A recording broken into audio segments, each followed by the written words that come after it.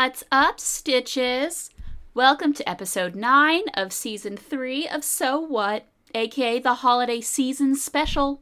I am your host, Isabella Rosner, and today I will be taking you on a teeny tiny but hopefully entertaining tour of family history through needlework. Also, when I started writing this, the episode was teeny tiny, and now it's more of a normal length, but I'm still gonna call it teeny tiny. Anyway, I thought the theme of family history through needlework would be a good theme for the festive season when lots of people spend time with their families. And when I say families, I don't just mean people related by blood. Chosen families are families too, of course, as are friends, as are whoever else you want to be in your family. This is an episode that celebrates communities and lineages and legacies, and the winter holiday season seems to be a good time to think about all that. The subject of family history through needlework was suggested by So What listener Estelle, so thank you, Estelle. Before I delve into the subject at hand, several things to go over. 1. Social media. You know it, we're here.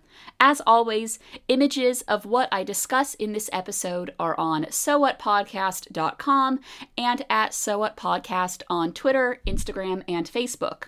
2. This episode, like every other episode this season, is a mini episode, so expect something a bit shorter and sweeter.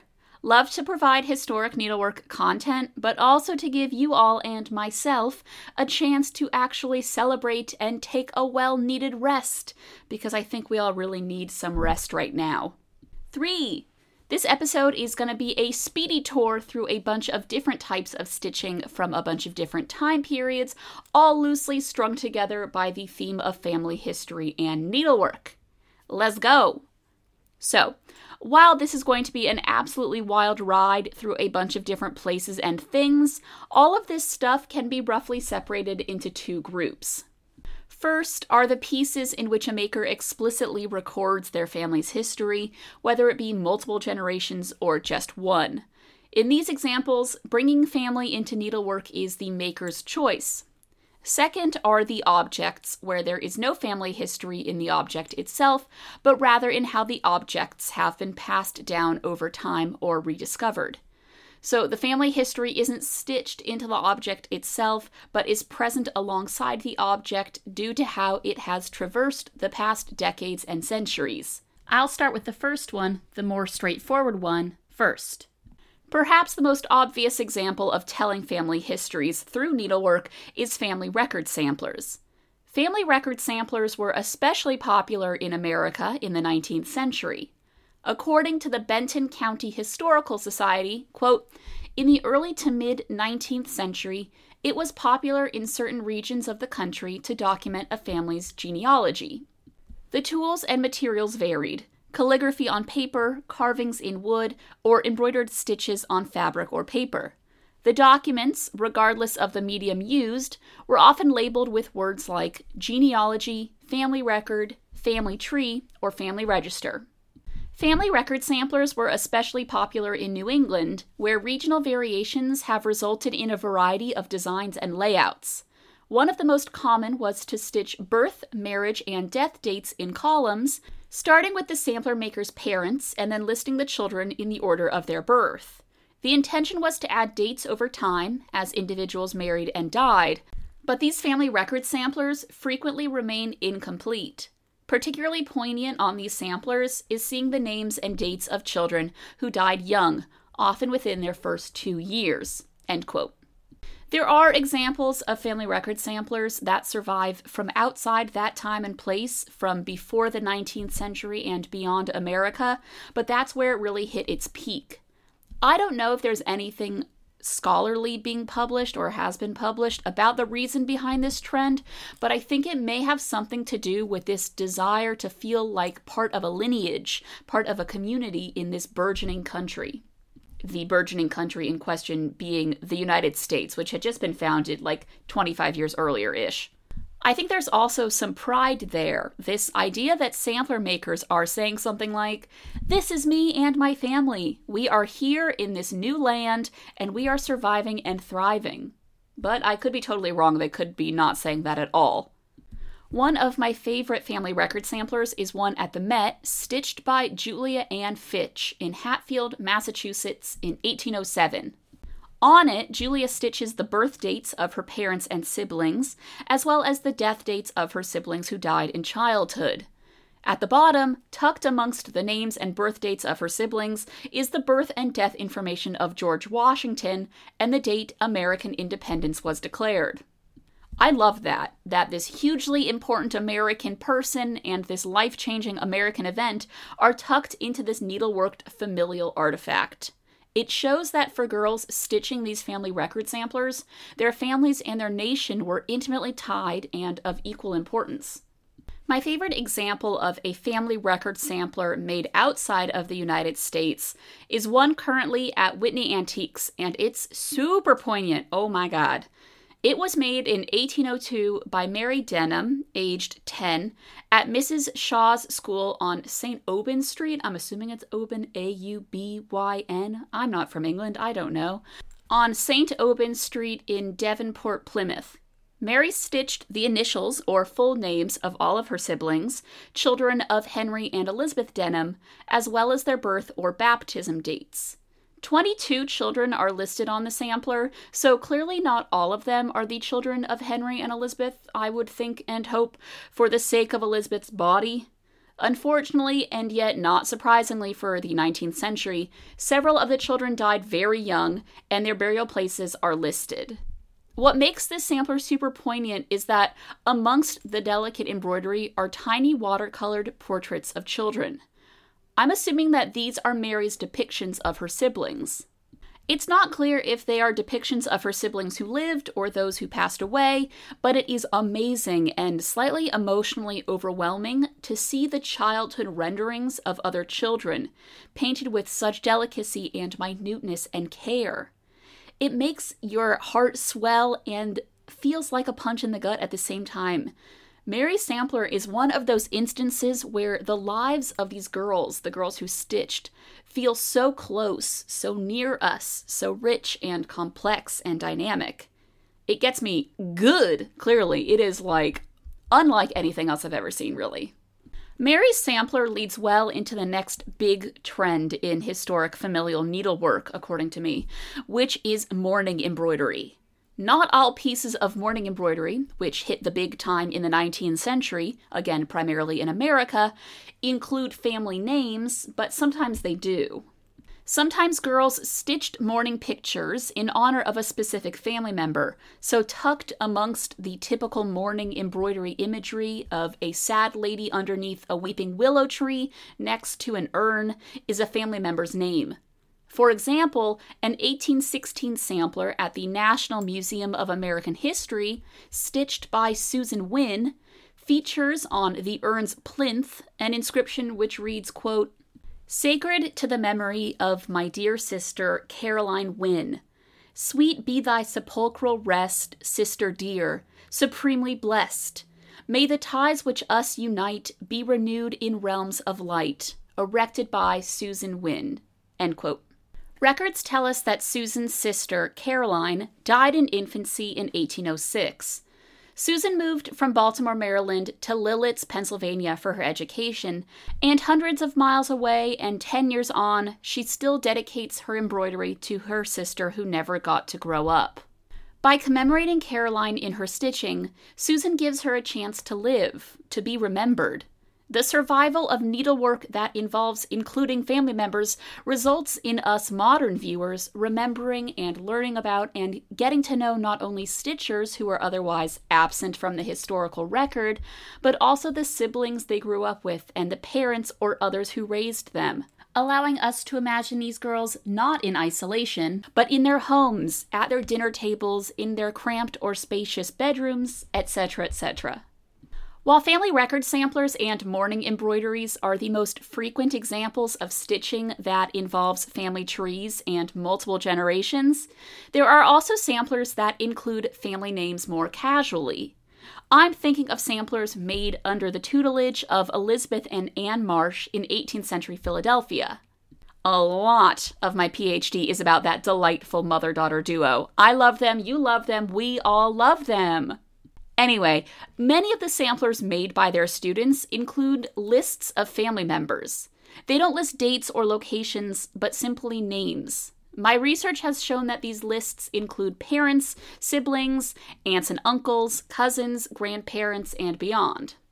I think the inclusion of these family lists in the Marsh samplers is similar to the 19th century American family record samplers in that desire to establish a strong American familial lineage, but I also think that in this instance there is a desire to illustrate a girl's pure Quaker heritage. Not only are her parents Quaker, but so is her extended family. In a city powered by Quakers and at a school led by a Quaker mother and daughter, I think it was important for girls from elite Quaker families to demonstrate that they were well within the bounds of endogamy and religious purity. Not all of the Marsh School students were Quaker, but I do think that there is that additional factor for those girls who were. Other samplers mention parents or other generations on a smaller scale.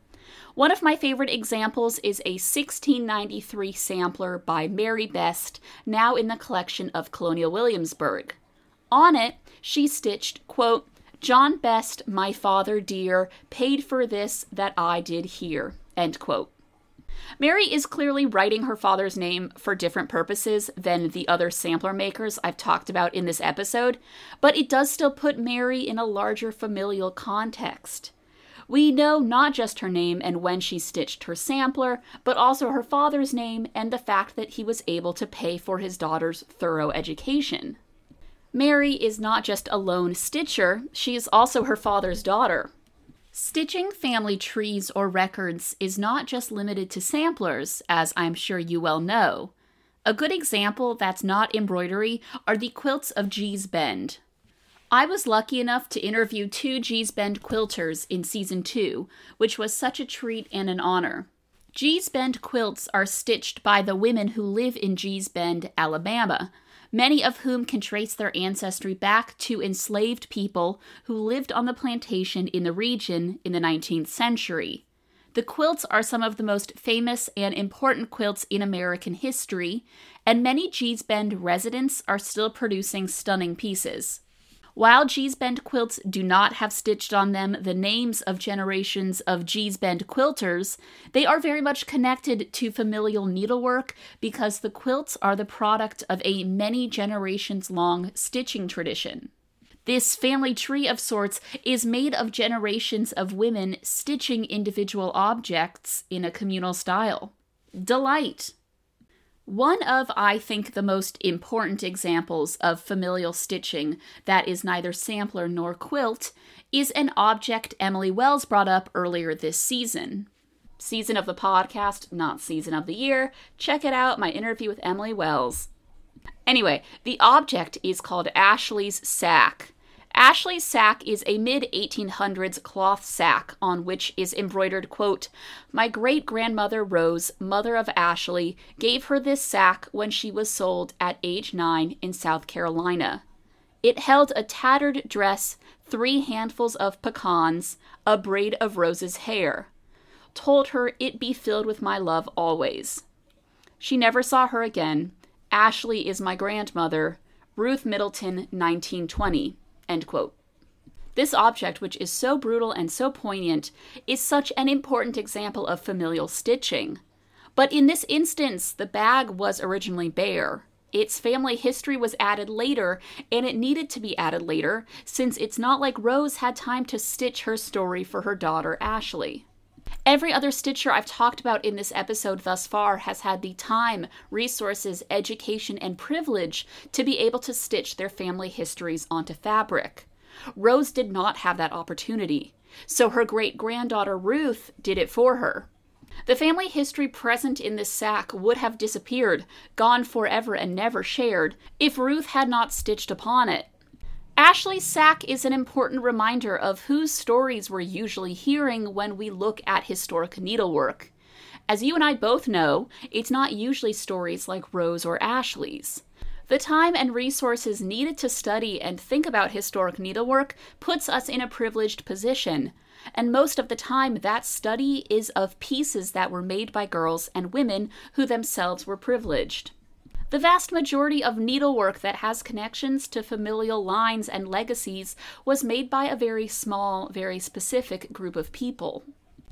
And now on to the second, smaller group of objects, the ones that have gained familial significance over time. Family heirlooms, the samplers or needleworked pictures or quilts or whatever else that has been passed down to you, falls into this category because it is your family history. Tied up in its value is its personal value and the fact that it was made by your ancestor.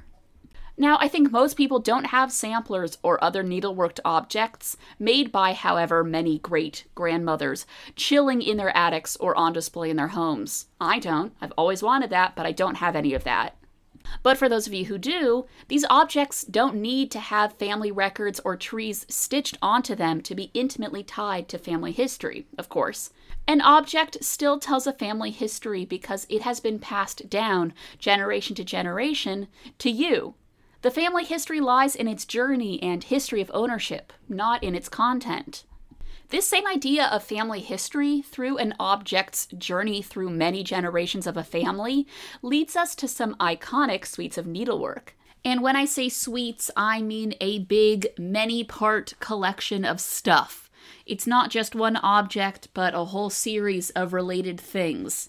Martha Edlin's suite from the 1660s and 70s, which I've talked about on the pod at least a few times, was passed down through many generations of female descendants before being given to the Victoria and Albert Museum in the early 20th century. So there are, of course, things like that, an object or multiple objects that have family history tied up in them because of how they moved through time. And in the case of Martha Edlin's stuff, the family tree that emerged through those things being passed down from generation to generation is also to thank for their survival. Not sure if that makes sense. I don't know. I feel like I'm rambling here. But what I'm saying is that Martha Edlin didn't stitch family histories into her objects, but the family history that came after her is the reason why her stuff survives today. There are other suites of needlework like that, too, which have descended through families and survived to give us a really good understanding of an elite English girl's needlework education at a specific point in time. The suite I write about a lot in my PhD thesis, that made by Hannah Downs, is an example. But in the case of the Hannah Downs suite, which is at the V&A as well, the objects inside are also the result of an attention paid to family history. While Edlin's suite is just her own work, Downs' suite includes at least 4 generations worth of needleworked stuff. Downs' box and needlework, made in the 1680s and 90s, got passed down to subsequent generations who added their own needleworked objects to the collection. What resulted is nearly 200 years of a single family's stitching. That collection of objects shows a family tree not through names stitched on a single textile, but through many different textiles made by many different hands, all united by blood and or marriage. So there you are, a super whistle-stop tour through how family histories and needlework intersect and interact. This is obviously not a definitive list, though. There are also things like album quilts that feature multiple generations of makers, or Victorians making alterations to their early modern ancestors' needlework and beadwork, or groups of friends or communities making quilts to be auctioned off for charity. There are also things like the AIDS Memorial Quilt, where friends and family members commemorated their loved ones who fought AIDS and in the process created an extended family tree of sorts, made of friends, family members, and strangers brought together into a many-branched network. Because, like I said at the beginning of the episode, you don't need to be connected to someone by blood or marriage to be family. Family is what you make of it. It can be any community you want to be a part of or that you're part of, naturally. What is so cool about finding familial records or networks or connections in historic needlework is that it adds such rich context to a stitcher's story. This person, decades or centuries ago, obviously didn't stitch this sampler, quilt, needleworked picture, or whatever else in a vacuum. She stitched it as a memorial to a sibling, a record of a past family event, or because a family member could pay for her education. These stitchers did not exist alone. They were part of complicated, loving, confusing, frustrating, joyful, cozy families, just like we are. Familial stitching helps us remember that though when we look at a piece of needlework, it's usually the work of just one person, there was a whole community of people behind the scenes, the family members, friends, and networks that maker was a part of. None of us are ever truly alone. The company we keep is present in every stitch. And on that saccharine note, that's it from me for this 2021 holiday special. I hope that wherever you are and whatever you're doing, this period is a cozy and comforting one. Now go out and stitch some stories and go try to find your great-great-grandmother's sampler in the attic. Bye!